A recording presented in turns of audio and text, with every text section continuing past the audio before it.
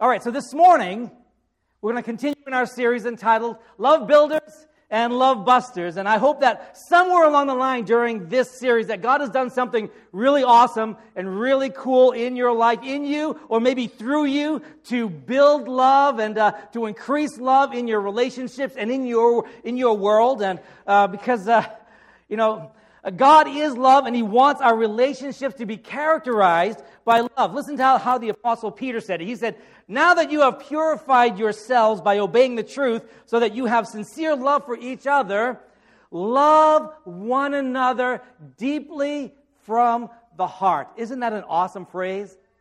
He says, love one another deeply from the heart. And when we do that, we reflect the image of Jesus with ever-increasing glory that comes from the Spirit of God. And so, in this series, we've been asking this question: what does it mean to love? What does it really look like? What are the things that build up and promote love? And what are the things that tear down and and bust up love? How do we put hands and feet on this love thing? And we've been answering those questions from the love chapter. 1 Corinthians chapter 13. And we saw that, first, love is the most excellent way. And then we saw that love is kind and love is patient. And that love is not boastful and it is not proud and it's not self-seeking, not selfish, because all of those things bust up and hinder the growth of love. And so this week, we're going to focus on something that I think is really unique in this passage of Scripture. It's a little different than all of the other love builders and the other love busters. And it's found in verse 6 of 1 Corinthians 13. So let's look at it. 1 Corinthians 13, verse 6. And it says this: "Love does not delight in evil, but rejoices with the truth." Love buster number 3 this morning is evil and truth. Today we're talking about evil and truth and their relationship to love. So the Apostle Paul tells these Corinthians believers in Jesus, if you're going to follow the most excellent way, if you're going to do church right, if you're going to do your family right, if you're going to follow the way of love, you must not delight in evil, and you must rejoice with the truth. Now, when you first look at this, you might wonder, why are these things here? Why are these things in this passage? And I must admit, as I began studying it, I kind of had that question too. God, why are these things right here in this passage? Because the other love builders and the other love busters seem to me to be kind of obvious. I mean, kindness builds up love, right? That's obvious. Patience builds up love. That's obvious. And dishonoring others busts up love. And pride and boasting busts up love. And selfishness busts up love, right? We all know that, right? Those things seem kind of obvious. But these things here today in our Scripture don't seem as obvious. How does delighting in evil bust up love? How does rejoicing with the truth build up love? So those are the questions that we're asking and answering in our message this morning. And so the first thing would be to ask this: what does it mean to delight in evil?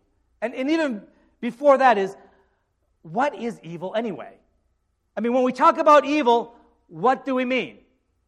And in the broadest sense, the way theologians define evil and what it is, it's basically this: it's anything that is outside the character of God, or anything that is outside God's intended order, or the way God intended things to be. That's evil. And so that's why we often refer to natural disasters as evil. That's why we refer to an earthquake that maybe kills people or destroys belongings as evil. Or when a tsunami devastates a region, it's an evil. Or when a hurricane or tornado destroys everything in sight, we say that it's an evil. And we rightly say that because it's outside of God's intended order. It's not how God originally created everything to be. God placed Adam and Eve in a perfect paradise.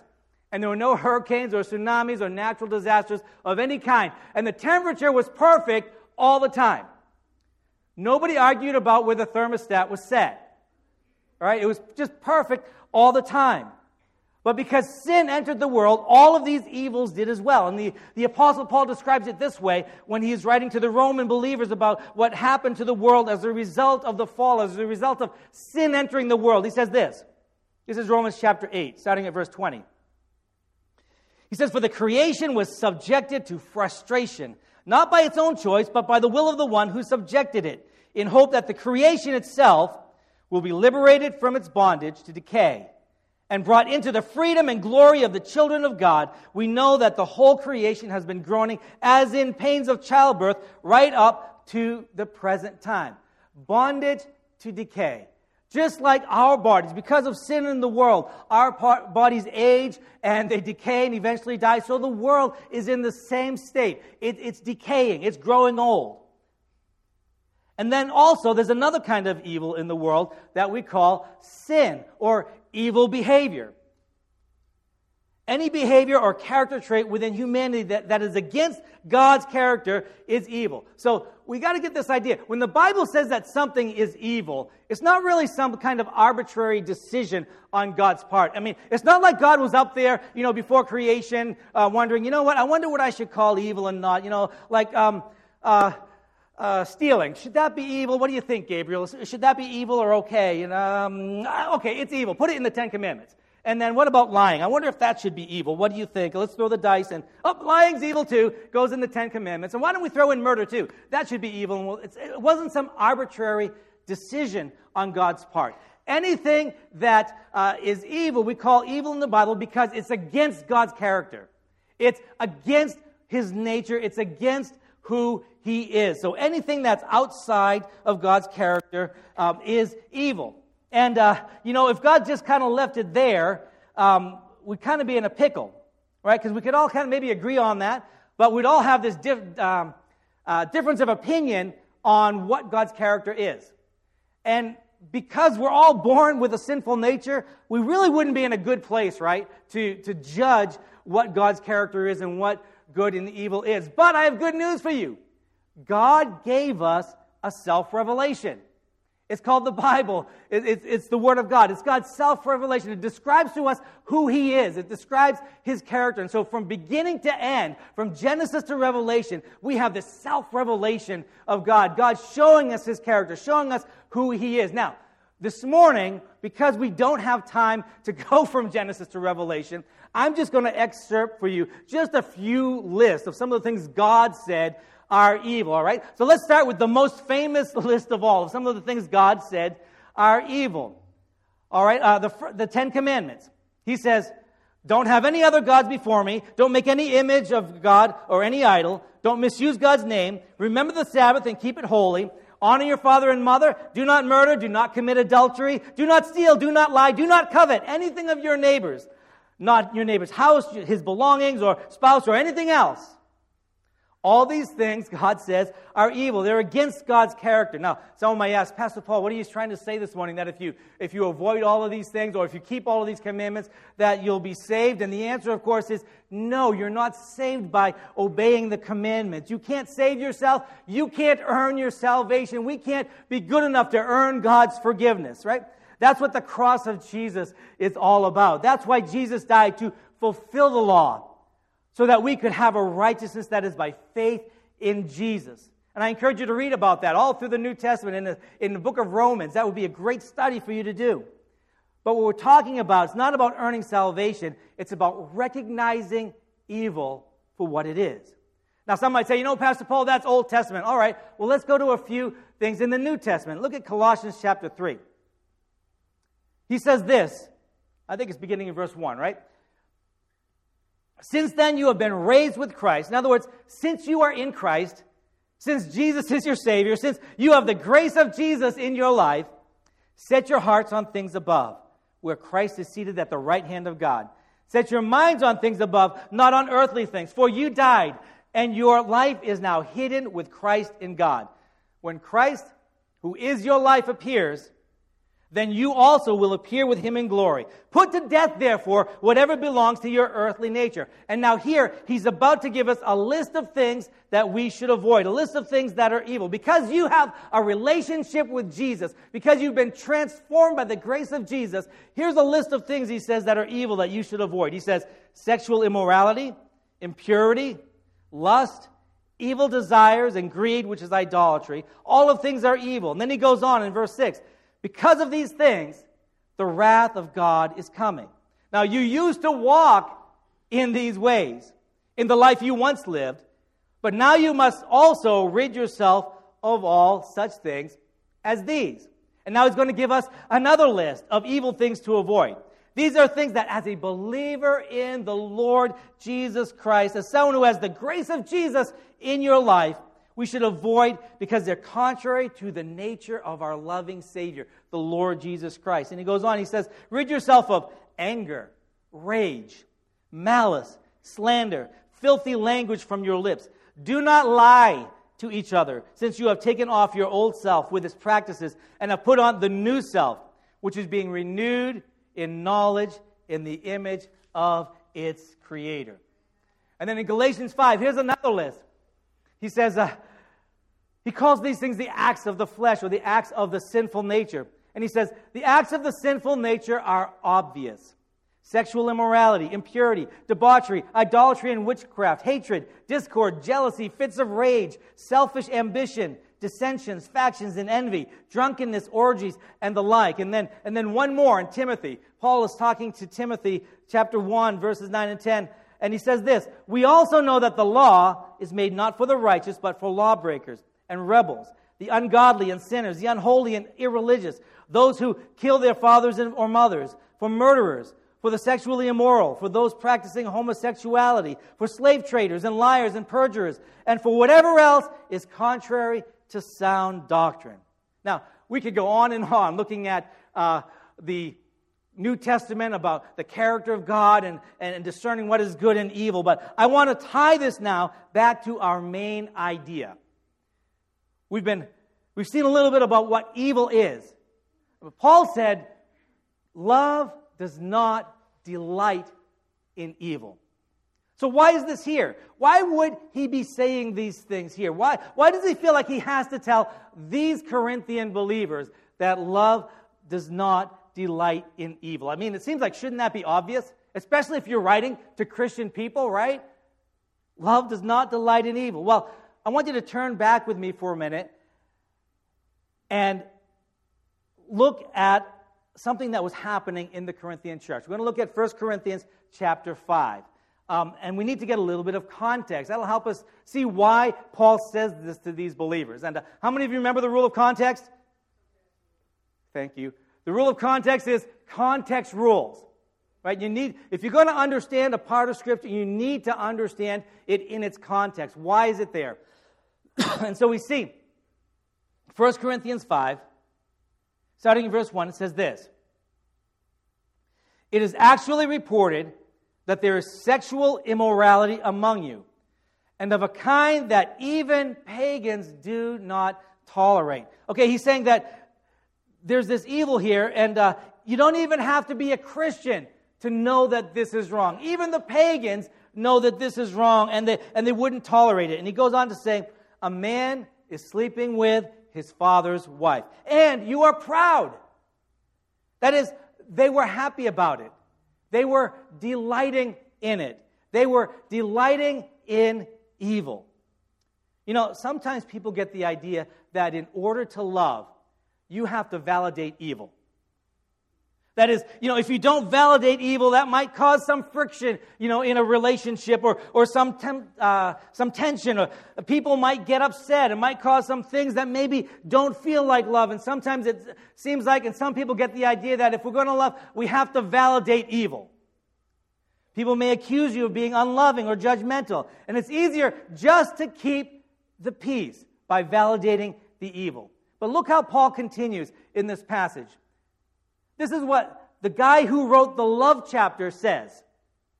Shouldn't you rather have gone into mourning and have put out of your fellowship the man who has been doing this?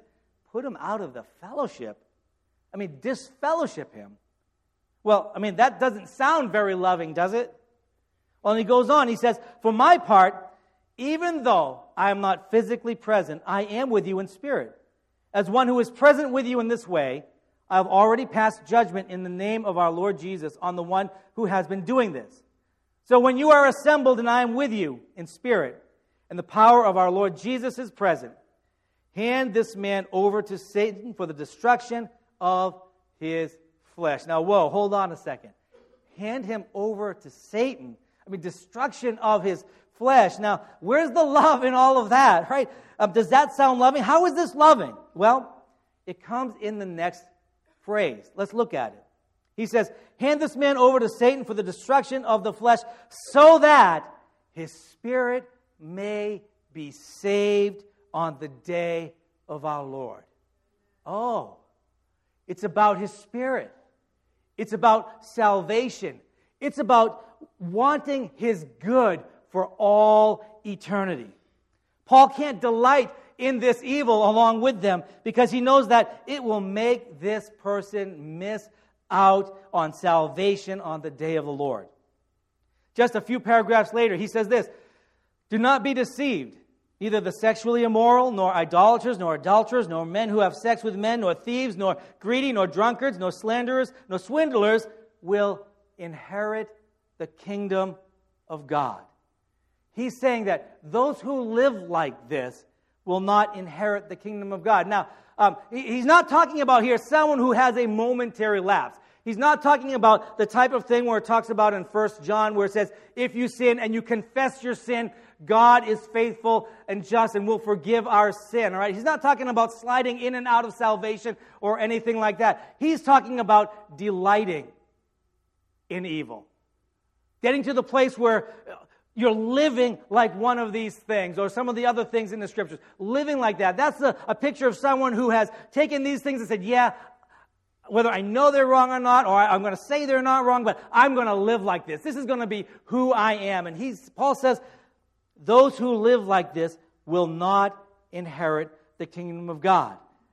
And he says that you can claim faith in Jesus like this guy was doing. You can claim the grace of God all day long, but if you live like this, you'll not inherit the kingdom of God. And knowing this, genuine love for this man forbids Paul from delighting along with them in this evil. And it should have kept the Corinthians from delighting with it as well. Not because Paul wants to pound the guy, or because he wants to punish the guy, or because of self-righteousness, or anything like that, but because he wants him to be saved.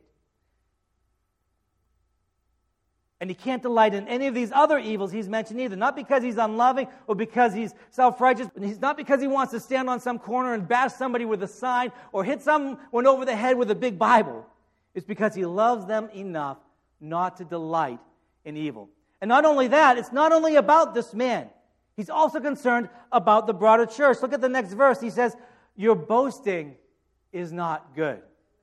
Don't you know that a little yeast leavens the whole batch of dough? He's saying that if you let this go, people are going to start to think, new Christians will think that, hey, this is okay to live like this, and more people will be drawn into this. A little leaven leavens the whole patch of dough.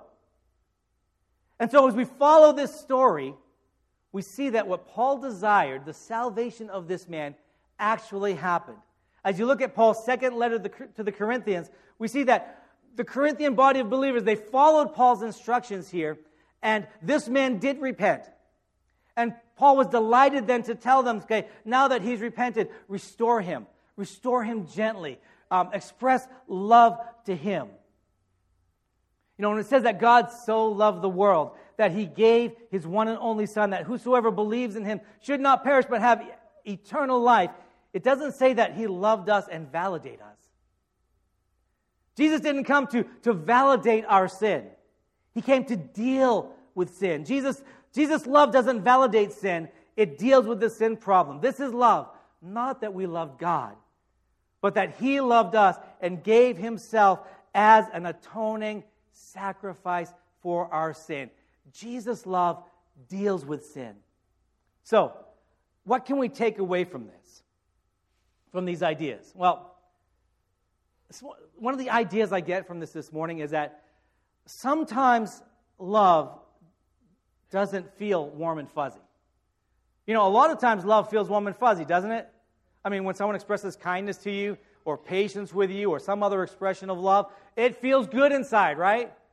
It feels warm and fuzzy. Am I the only one? You all look at me kind of like, we don't know what you're talking about, Pastor Paul, right? Yeah, it feels good. It feels warm and fuzzy. But there are times in life when love doesn't feel warm and fuzzy. That is, love doesn't delight in evil, but rejoices with the truth in a redemptive way. You know, you probably can't see this morning. I don't know if you can, but I have a scar right here on my forearm. And a few months, if you can't see it, I'll show it to you after service. Some of the junior high boys just love to see a scar, right? So, a few months ago, I went to the dermatologist and to have him look at this mole that was here. And he told me that the mole was precancerous and it had to be removed, or else over time it would metastasize and turn into a much bigger problem. I needed someone, a doctor, to tell me the truth about that mole. And then I needed him to walk with me through the process of dealing with it and getting it removed so that I could remain healthy. It wouldn't have been loving for him to just kind of say to me, well, I don't want to disturb him or cause him any angst or anything like that, so I'm just going to tell him it's all right. So that he can feel good about it. So that wouldn't have been loving. Now, it also wouldn't have been loving for him to say, hey, you've got a mole, and it's going to kill you in a few years. It stinks to be you, but have a nice life, what's left of it. I mean, that would have been truth, right?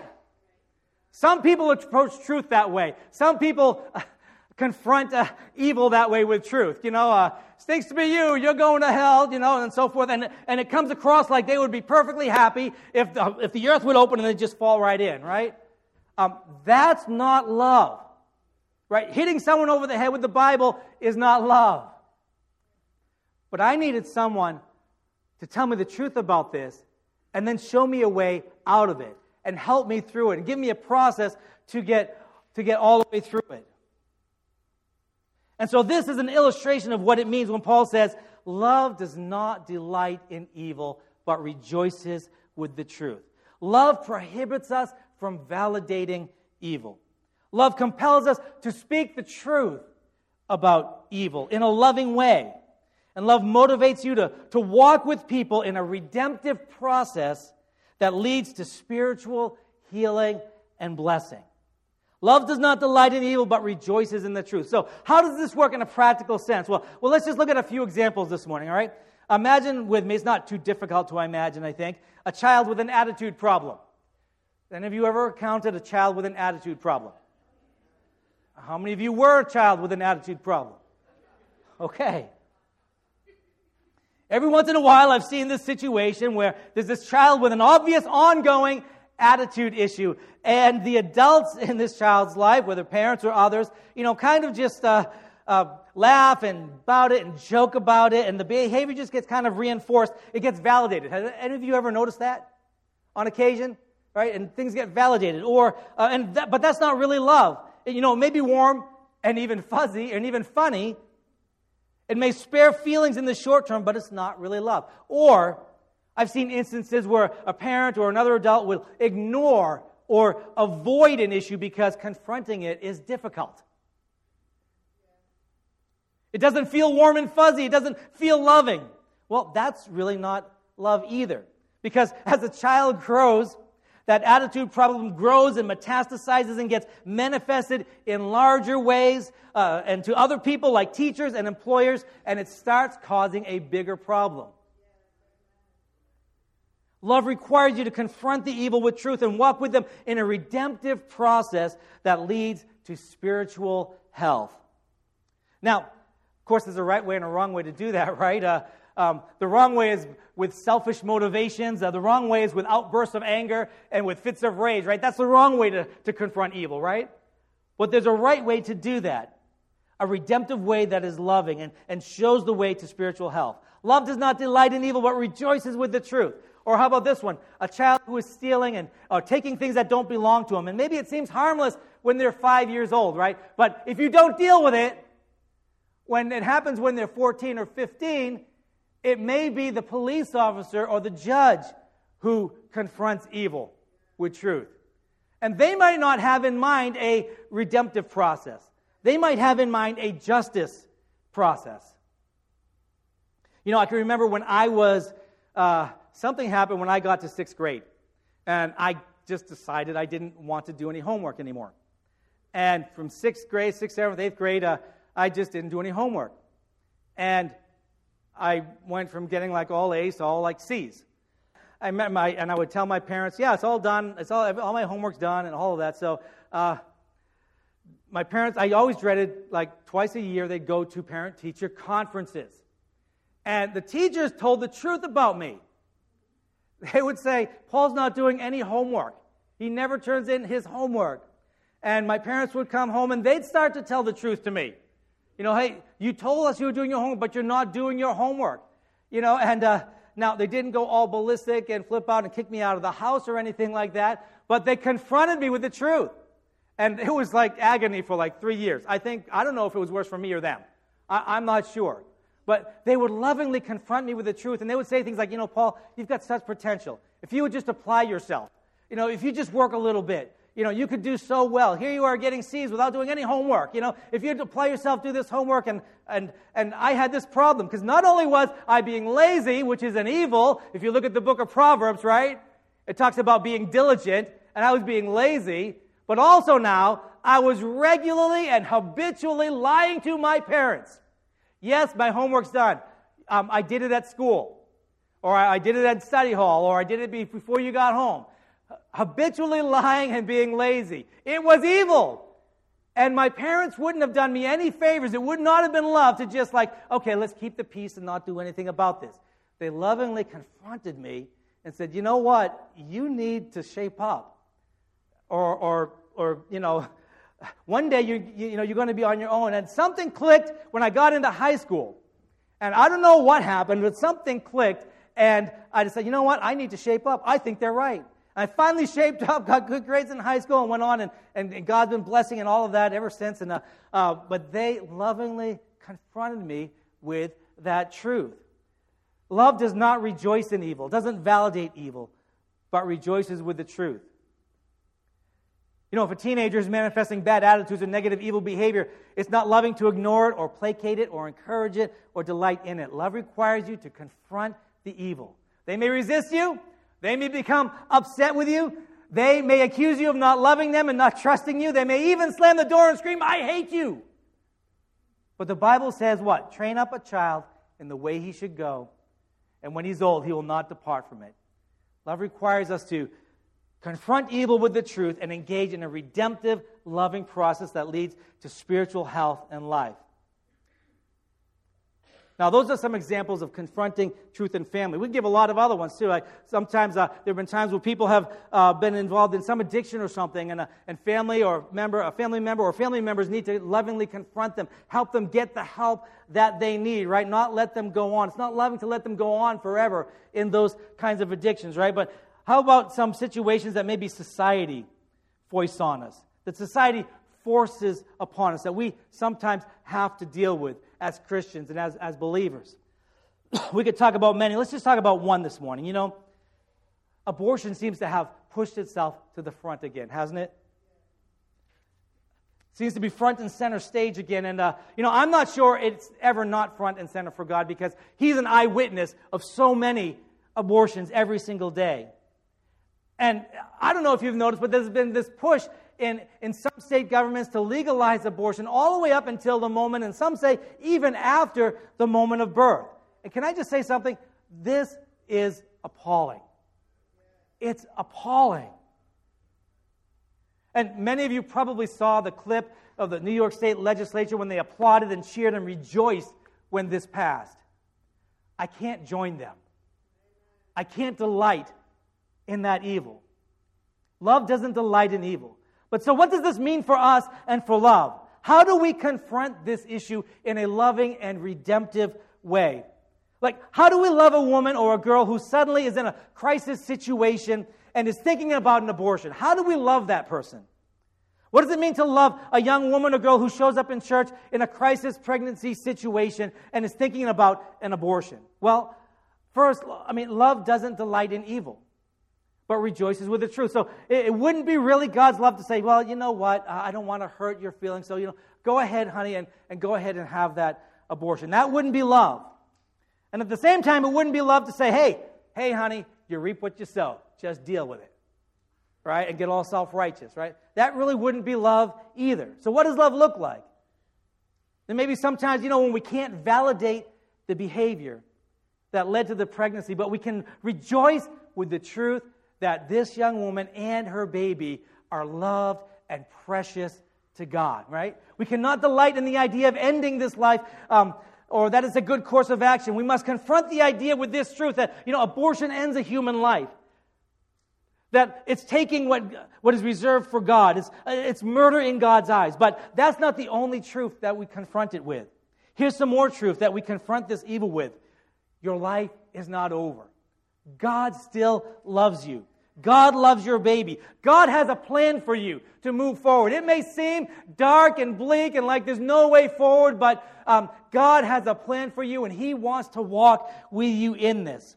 God can bring beauty from ashes and will help, or will connect you with people who can help you if you want to get through this and help you get through this process. It may not be easy. It may be difficult. It may not always feel warm and fuzzy. And you know what? And when you do this, there may be people who insist that you hate women or as you confront this, but the Bible says we have to do what? Confront evil with the truth in a loving and redemptive way. We could go on with all sorts of other sins and evil that our society confronts it with. But as we get ready to conclude this morning, I just kind of have this thought. What if, when that doctor told me about that mole, what if I reacted differently? I could have said, Doc, that mole's a part of me. How dare you suggest I remove it? I could have said, Doc, the thing's just not bothering me right now. I don't have any pain. It's not causing me any difficulty in my life. I can manage it. Why should I let you stick a bunch of needles in me and take a knife and cut me and leave me with stitches and then have to take some antibiotics and some painkillers?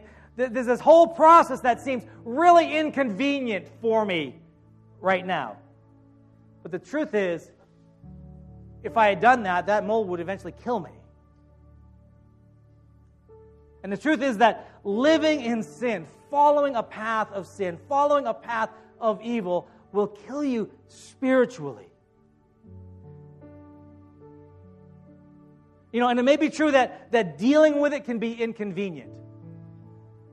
It kind of messes up your life a little bit. It causes you to stop and change a few things. It may be interruptive. It may be difficult. There may be some pain involved with it. There may be even a scar left afterwards. But there will also be healing and spiritual health and grace from God in your life. Would you all bow your heads with me?